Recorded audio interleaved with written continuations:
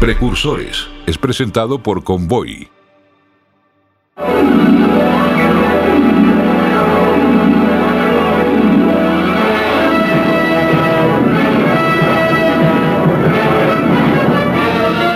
Faster than a speeding bullet. More powerful than a locomotive. Able to leap tall buildings at a single bound. Look, up in the sky, it's a bird. It's a plane. It's Superman. Yes, it's Superman, strange visitor from another planet who came to Earth with powers and abilities far beyond those of mortal men. Superman, who can change the course of mighty rivers, bend steel in his bare hands, and who, disguised as Clark Kent, mild-mannered reporter for a great metropolitan newspaper, fights a never-ending battle for truth, justice, and the American way. En el mundo de la ficción existe la figura del superhéroe, la cual tiene sus raíces en la mitología de culturas ancestrales. Come with us now on a far journey, a journey that takes us millions of miles from the Earth, where many years ago the planet Krypton burned like a green star in the endless heavens. Las características de un superhéroe, como lo conocemos gracias a los cómics, fluctúan entre la fuerza descomunal, poderes que rayan en lo mágico, o la inteligencia y habilidad para llevar a cabo tareas que a los mortales comunes les serían imposibles. Si estas entidades fantásticas unen sus fuerzas, se tiene un equipo prácticamente invencible. Estas facultades, reubicadas en el mundo musical, se le han otorgado a unos cuantos conjuntos. Aquellos cuyos integrantes justamente poseen un don único y que reunidos forman lo que se ha denominado como un supergrupo. El primero de ellos fue uno que solo tuvo 2 años para desatar todo su poder. De la misma forma que un huracán o un terremoto, fenómenos naturales de corta duración, este trío dejó una huella imborrable en el panorama mundial. Convoy presenta Precursores, tercera temporada. En este episodio, Cream.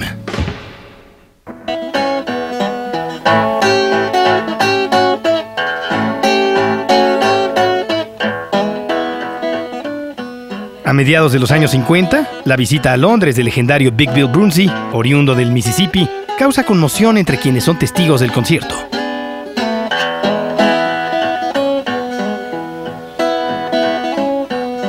En lugar de ofrecer un set eléctrico, el músico decide hacer un show acústico, con la finalidad de mostrarle a los británicos el blues en su forma más pura, el canto de los esclavos afroamericanos convertido en lamento musical. I'm setting on the soul. Stumpy baby, got a wooden line. Caso contrario, en 1958, otro grande del blues, Muddy Waters, da un concierto histórico en suelo británico, cambiando su habitual set acústico por uno electrificado.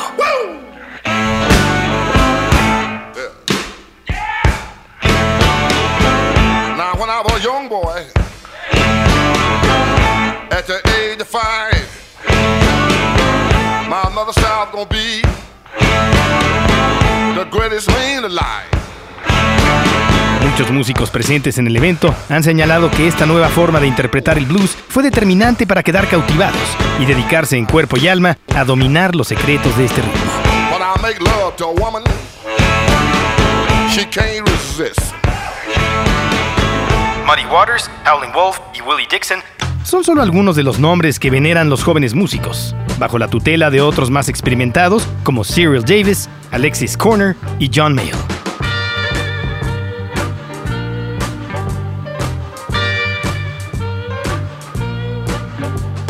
Las sesiones de improvisación organizadas por estos 3 últimos músicos resultaron ser verdaderos colegios, en donde muchos músicos pulieron su estilo y lograron alcanzar un gran nivel para posteriormente emprender sus propios proyectos.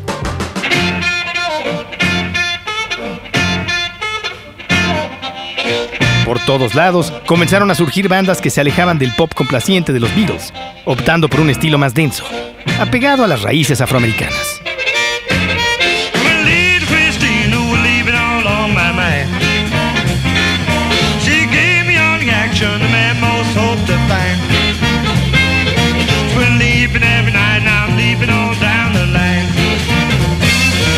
Nombres como los Rolling Stones, Manfred Mann, The Pretty Things, The Animals, el Spencer Davis Group, Them y The Yardbirds pronto formaron una nueva escena denominada como blues británico, misma que en el continente americano fue bautizada como la invasión inglesa.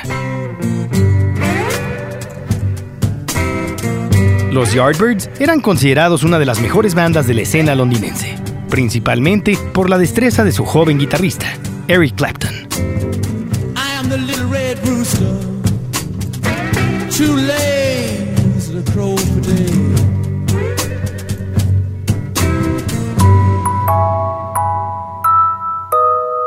Nacido en Surrey, Inglaterra, desde muy joven Eric Patrick Clapton fue cautivado por el blues. Criado por sus abuelos, creció en un ambiente musical. Ambos tocaban el piano y su abuelo Jack Clapp constantemente formaba parte de orquestas que tocaban en los bailes de la localidad.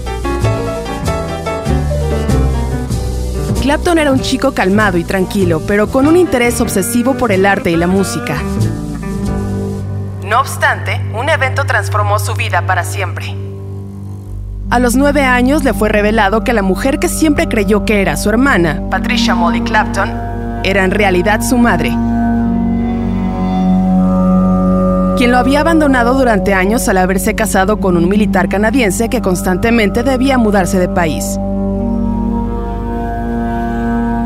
A partir de entonces, su carácter se volvió pesimista y ensimismado. Pasó de ser uno de los mejores estudiantes a reprobar en la mayoría de sus exámenes.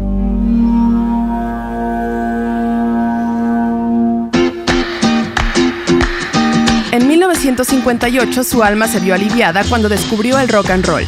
Clapton, que entonces tenía 13 años, pidió una guitarra como regalo de Navidad. El deseo le fue concedido y tuvo en sus manos una guitarra alemana Hoyer. El problema fue que el instrumento era de mala calidad y muy difícil de dominar, por lo que muy pronto perdió el interés. Ahora inscrito en una escuela de arte, las cosas tampoco le estaban resultando muy bien. No tenía facultades como pintor y difícilmente presentaba algún trabajo o avance sobre la materia.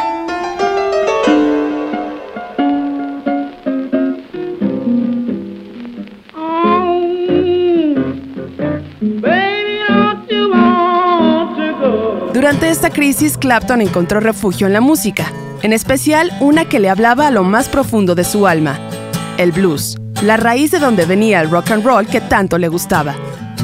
Es así que decidió olvidarse de la escuela de arte y dedicarse por completo a la música.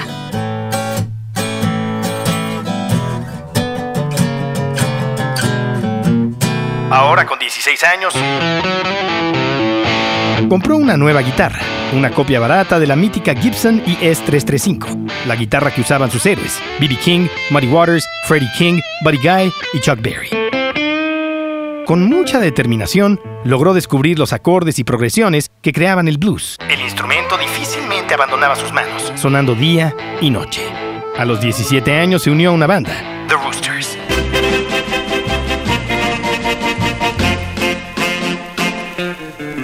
Quienes, aunque no trascendieron, sirvieron de plataforma para que se hablara del prodigio juvenil de la guitarra. El nombre de Clapton llegó hasta oídos de los Yardbirds, una banda que se estaba creando una buena reputación en la escena del blues, reemplazando a los Rolling Stones en su residencia del Club Crow Daddy. Luego de que su guitarrista original, Anthony Top Topham, dejara la banda, los Yardbirds reclutaron inmediatamente al jovencito y comenzaron su ascenso a la fama. La destreza de Clapton era notable. Durante sus actuaciones, en el frenesí de la música, constantemente rompía alguna cuerda de su guitarra, la cual procedía a cambiar con toda calma mientras el público aplaudía lentamente esperándolo.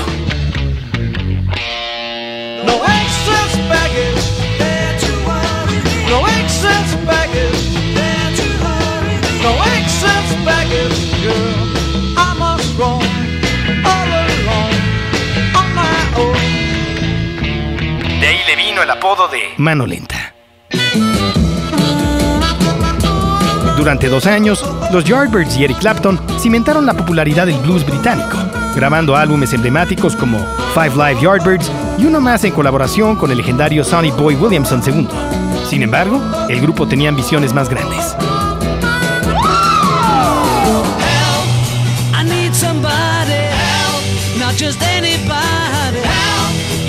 need someone help. Atestiguando el éxito de los Beatles, decidieron darse la oportunidad de grabar una canción con un corte más pop. For Your Love. For your love. El experimento fue todo un éxito de ventas. For your love. For your love. Y decidieron que en adelante ese sería el camino a seguir. Clapton manifestó su desacuerdo por la decisión, pues estaba consagrado al sonido del blues, así que presentó su renuncia. No sin antes recomendar como reemplazo a su amigo Jimmy Page, quien declinó la oferta. Pero esa es otra historia.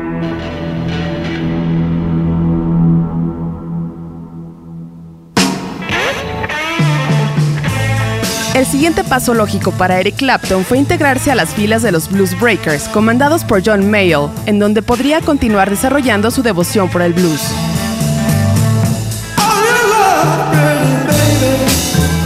Las proezas del guitarrista parecían transportar a sus escuchas a lugares inmateriales. Uno de ellos tuvo la osadía de proclamar su grandeza escribiendo un graffiti en el metro londinense. Clapton es Dios.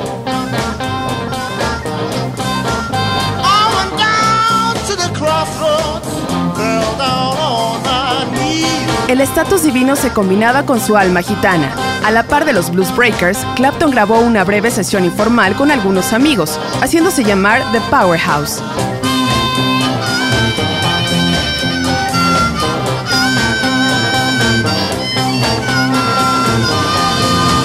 Entre ellos estaban Steve Winwood, Paul Jones, su ex compañero de los Roosters, y Jack Bruce.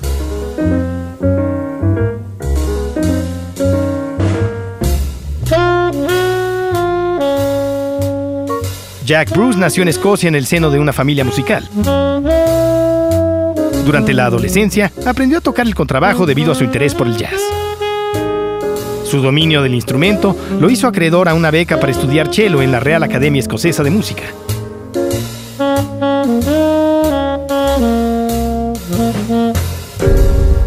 Desafortunadamente, el instituto le tenía prohibido a sus estudiantes que tocaran jazz. Algún académico descubrió que Jack tocaba en la banda de jazz de Jim McHarg y le dieron un ultimátum. O dejaba el jazz o dejaba la escuela. Así que Jack Bruce optó por lo último y de paso abandonó Escocia. Establecido en Londres, se integró al grupo de Alexis Corner, Blues Incorporated. En esta banda coincidió con el tecladista Graham Bond y el baterista Ginger Baker. Transcurrido un año, el trío decidió separarse de Alexis Corner y formar el Graham Bond Quartet, mismo que luego cambiaría de nombre a la Graham Bond Organization. La música del grupo era un explosivo rhythm and blues, al igual que el comportamiento de sus integrantes. Graham Bond estaba enloquecido por las drogas que posteriormente le desarrollaron algunos problemas mentales, y Jack constantemente tenía conflictos con Ginger Baker, al grado de llegar a los golpes sobre el escenario.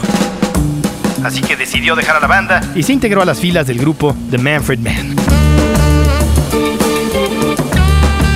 Nacido bajo el nombre de Peter Edward Baker, el pelirrojo Ginger fue un niño hiperactivo. Parecía contar con una energía inagotable. Constantemente se metía en problemas y peleaba con otros chicos a puño limpio. Este camino de furia y destrucción afortunadamente tuvo un cauce cuando Ginger Baker descubrió la magia del jazz.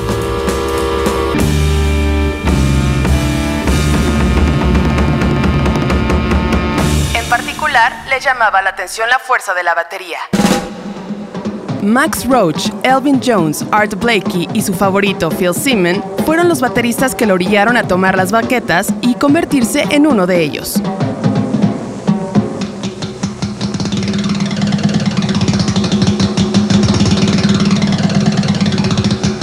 Como ya hemos mencionado, Ginger se integró al grupo de Alexis Corner y posteriormente a la Graham Bond Organization.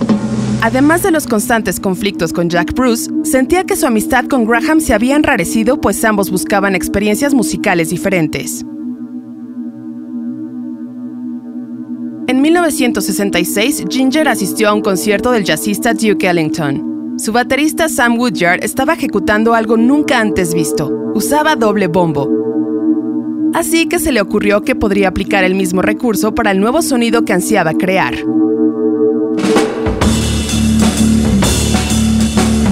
luego de dejar la banda de Graham Bond, el manager Robert Stigwood le pidió permiso a Ginger para usar una de sus composiciones llamada Waltz for a Pig, para ofrecérsela a The Who.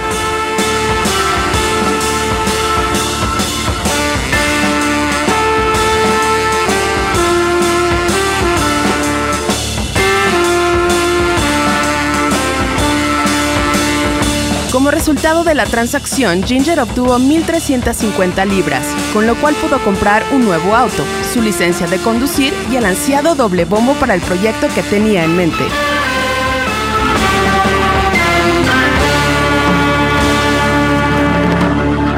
Ginger y Clapton ya habían coincidido compartiendo escenario con sus respectivas bandas. El baterista asistió a un concierto de los Blues Breakers en Oxford y fue invitado a tocar con la banda. La combinación tuvo una magia inexplicable y tanto el público como los músicos se quedaron gratamente sorprendidos. Ginger se ofreció a llevar a casa a Clapton y en el camino aprovechó para plantearle la idea de formar una nueva banda. Eric estuvo de acuerdo con la idea y le pareció que el elemento ideal para complementarlos era Jack Bruce.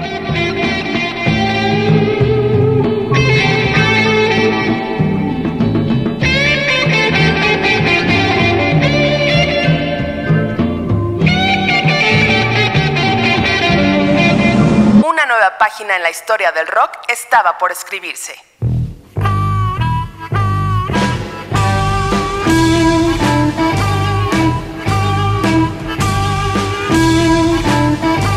Debido al rencor que había entre Jack y Ginger, ambos aceptaron hacer las paces y dejar atrás el pasado, en pos de hacer que el nuevo proyecto funcionara. Durante los primeros ensayos del trío, la conexión fue inmediata. Algo electrizante sucedía cuando se conectaban a los amplificadores y eran poseídos por los ritmos que surgían de sus instrumentos.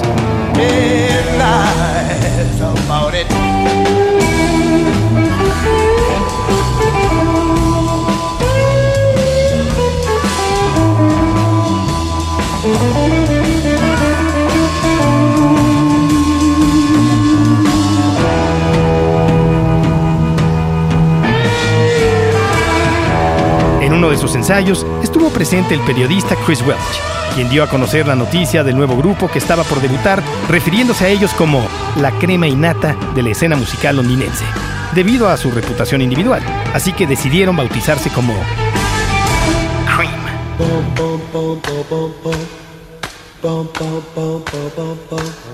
Compuesto en su mayoría por covers y material original, el primer álbum de la banda, Fresh Cream, cumplió con las expectativas. Gracias a la excelsa calidad interpretativa de sus ejecutantes. Los solos impecables de Clapton, las piruetas percusivas de Baker y las melodías vocales de Bruce le dieron un nuevo sonido al blues y jazz que aún fluía por sus venas con algunas modificaciones.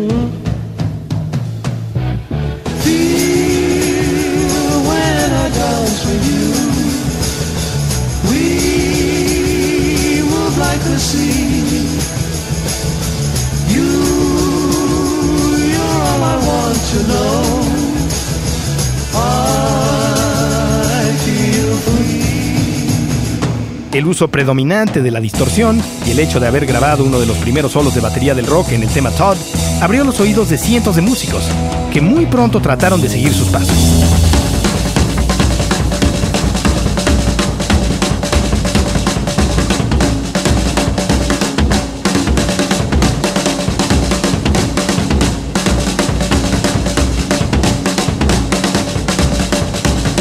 Los cuartetos y quintetos ahora parecían excesivos.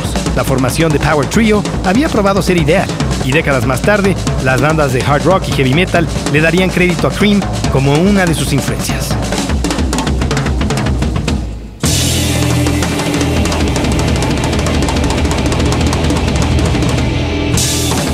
El grupo se embarcó en una gira de promoción por Estados Unidos, pero no causaron gran impacto en el suelo norteamericano. Los vientos de cambio comenzaban a manifestarse mundialmente. La psicodelia comenzaba a apoderarse de todos los ámbitos de la vida juvenil y desde luego la música no sería la excepción. I'm so glad, I'm so glad, I'm glad, I'm glad, I'm glad. I'm so glad, I'm so glad, I'm glad, I'm glad, I'm glad. La nueva vertiente hizo eco en Cream, y su siguiente álbum, Disraeli Gears, estuvo cargado de elementos psicodélicos. Desde su colorida portada diseñada por Martin Sharp hasta los nuevos efectos de guitarra como el fuzz y el wah-wah, que hasta entonces no muchas personas en el mundo habían escuchado.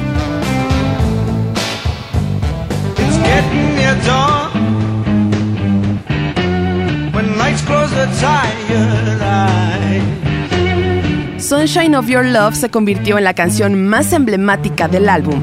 Irónicamente, nació de lo que parecía una infructuosa noche de trabajo entre Jack Bruce y el poeta Peter Brown, quien colaboraba como letrista. Hoy en día, basta escuchar su riff para asociarlo inmediatamente con Cream. I've been waiting so long to be where I'm going in the sunshine of your love.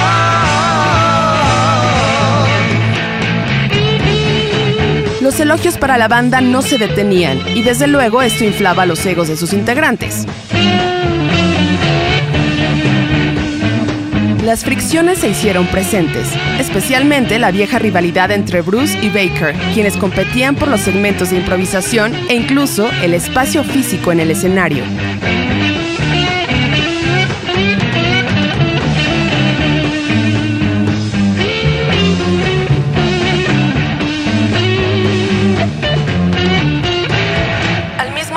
El par de jazzistas se molestaba con Clapton debido a su estilo más cargado al blues y que la prensa lo calificaba como la figura dominante en la banda.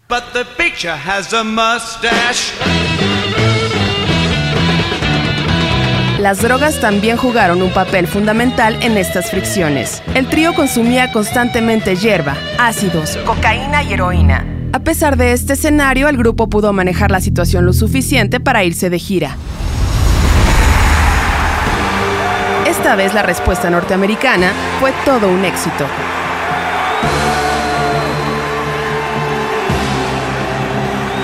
Los conciertos se abarrotaban y ante esta perspectiva el grupo decidió extender muchos de los temas que tocaban en vivo, en parte como una especie de manifiesto para dejar claro su destreza y que de ninguna forma tomarían el camino comercial.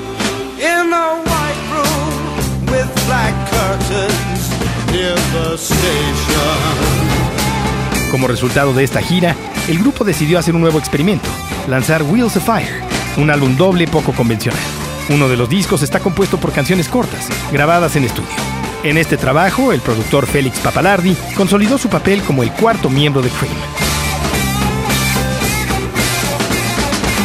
La producción, llena de maravillosos arreglos de cuerdas, doblajes y efectos electrónicos, trataba de estar al corriente con las nuevas tendencias inauguradas por el Sgt. Pepper's Lonely Hearts Club Band de los Beatles, logrando un trabajo perfecto y controlado.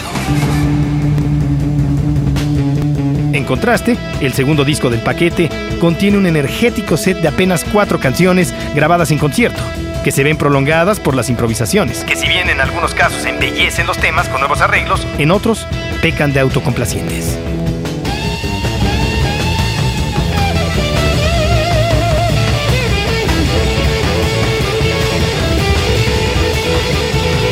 En ese punto, Cream se encontraba en la cima del mundo, junto a las bandas más grandes del momento, como los Beatles.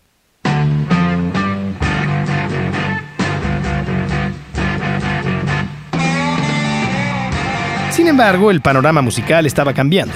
Bandas influenciadas por Cream, como la Jimi Hendrix Experience, comenzaban a ganar terreno debido a su estrafalario show en vivo. Las bandas psicodélicas de San Francisco o de la escena subterránea londinense, como Pink Floyd, y su sonido más experimental, estaban resultando más atractivas que el blues pesado del trío, que corría el riesgo de quedarse atrás en las tendencias.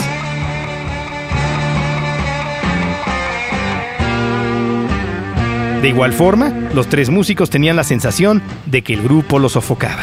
La presión de su estatus de superestrellas parecía afectar la razón principal de estar juntos: crear música genial. Ahora parecían estar más concentrados en superarse uno al otro. Clapton se encontraba muy interesado en lo que hacía The Band, el grupo que acompañaba a Bob Dylan, pues la escena psicodélica lo había agotado. Jack Bruce ansiaba experimentar en el campo del jazz fusión y Ginger Baker estaba muy interesado por los ritmos africanos. Como buenos caballeros ingleses, el trío acordó poner fin a la banda apropiadamente. I'm so glad, thank you. Su manager Robert Stewart dio a conocer la noticia, al tiempo que anunciaba las presentaciones finales de la banda. Una gira por Estados Unidos y 2 shows en el Royal Albert Hall de Londres, el último de los cuales ocurrió el 26 de noviembre de 1968.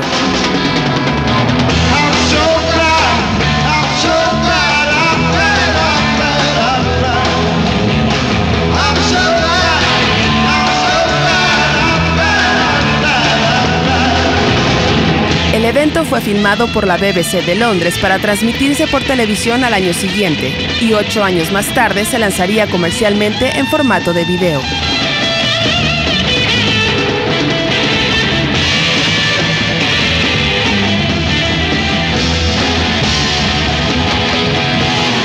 forma póstuma, en febrero de 1969 se lanzó el último álbum oficial de la banda, titulado muy apropiadamente Goodbye.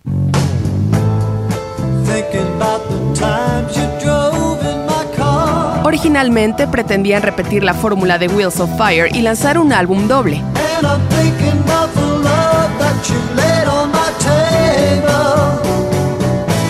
Pero debido a la falta de material de calidad, optaron por convertirlo en un solo álbum, con 3 tracks en vivo y 3 tracks en estudio. Uno de ellos, llamado Batch, fue escrito por Eric Clapton y su gran amigo George Harrison, quien por problemas legales usó el seudónimo de L'Angelo Misterioso, y se convirtió en un exitoso sencillo del álbum de despedida de la banda.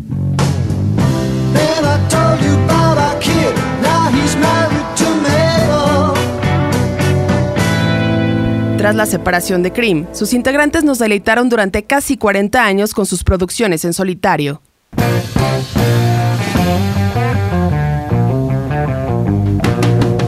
Casi de forma inmediata, Clapton formó Blind Faith, junto con el tecladista y cantante de Traffic, Steve Winwood, y Ginger Baker, quien prácticamente los obligó a incluirlo en el proyecto pese a la resistencia de Eric, quien no quería que la banda se convirtiera en una segunda versión de Cream.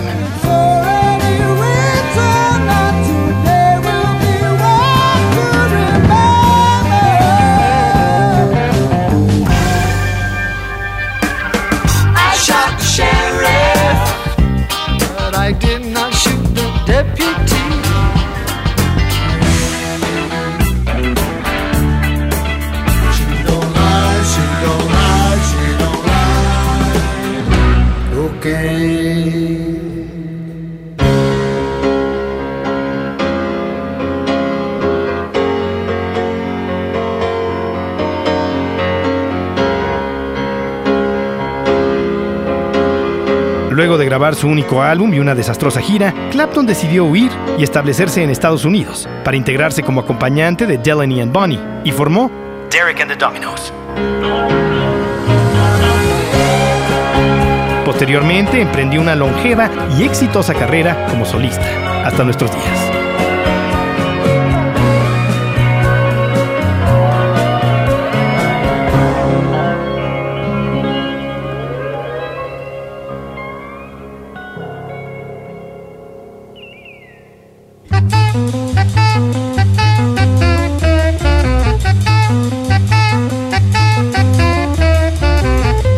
Jack Bruce inició sus aventuras en el jazz en su segundo álbum como solista, Things We Like, y al paso de los años mantuvo colaboraciones con importantes figuras del rock como Mick Taylor, ex guitarrista de los Stones, Frank Zappa y Robin Trower, entre muchos otros. A pesar de su pasión por el jazz, no pudo escapar del todo al influjo del rock, formando tríos como West, Bruce and Lang y Baker, Bruce and Moore, con su ex compañero Ginger Baker y el ex guitarrista de Thin Lizzy, Gary Moore.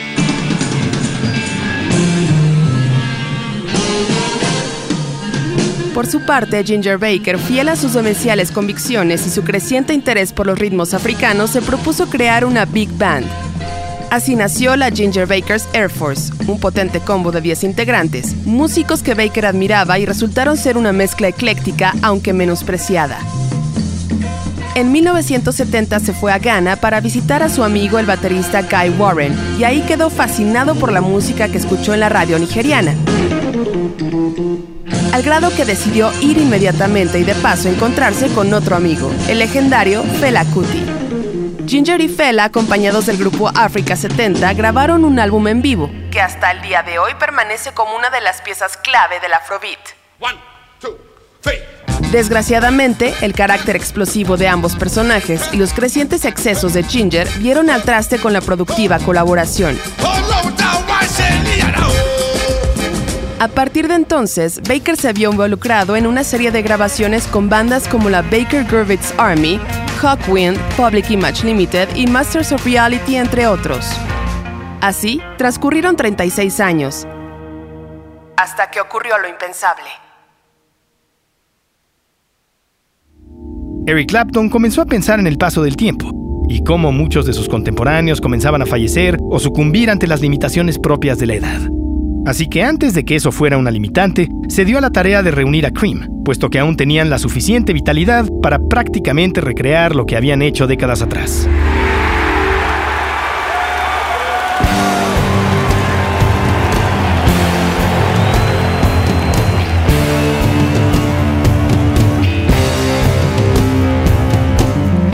El regreso del trío más grande de Inglaterra tuvo lugar en mayo de 2005 durante 4 conciertos, en el lugar que los vio juntos por última vez, el Royal Albert Hall.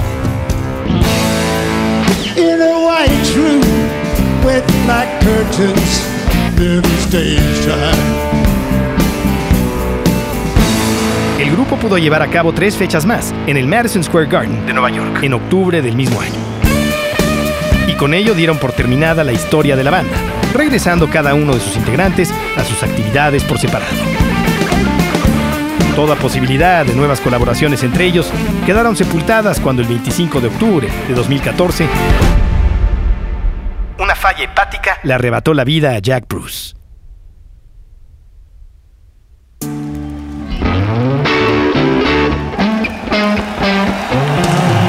De la misma forma que un fenómeno natural, los efectos del legado de Cream aún pueden sentirse hasta nuestros días, por medio de aquellos que tomaron el camino trazado por el trío. Artistas como Jimi Hendrix, Blue Cheer, Grand Funk Railroad, Black Sabbath, Mountain, 10 Years After, Rush, Robin Trower, Dave Navarro, Van Halen, The Police y Firebird no podrían existir si no hubieran aprendido las claves de la grandeza de Cream: la contundencia mediante el volumen, la apertura en la fusión de géneros y la formación de trío, que necesariamente obliga a que cada ejecutante sea el mejor en su instrumento. De ahí el calificativo de supergrupo.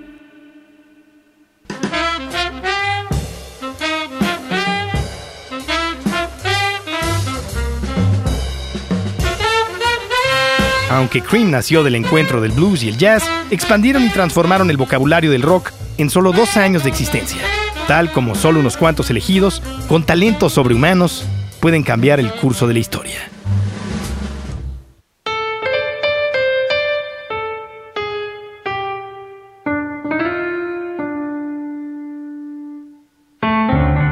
Convoy presentó Precursores, tercera temporada. En este episodio, Cream.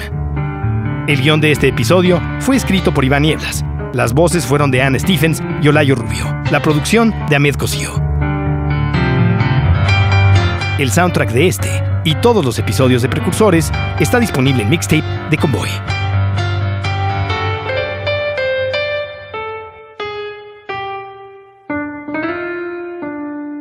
Hasta la próxima. Convoy.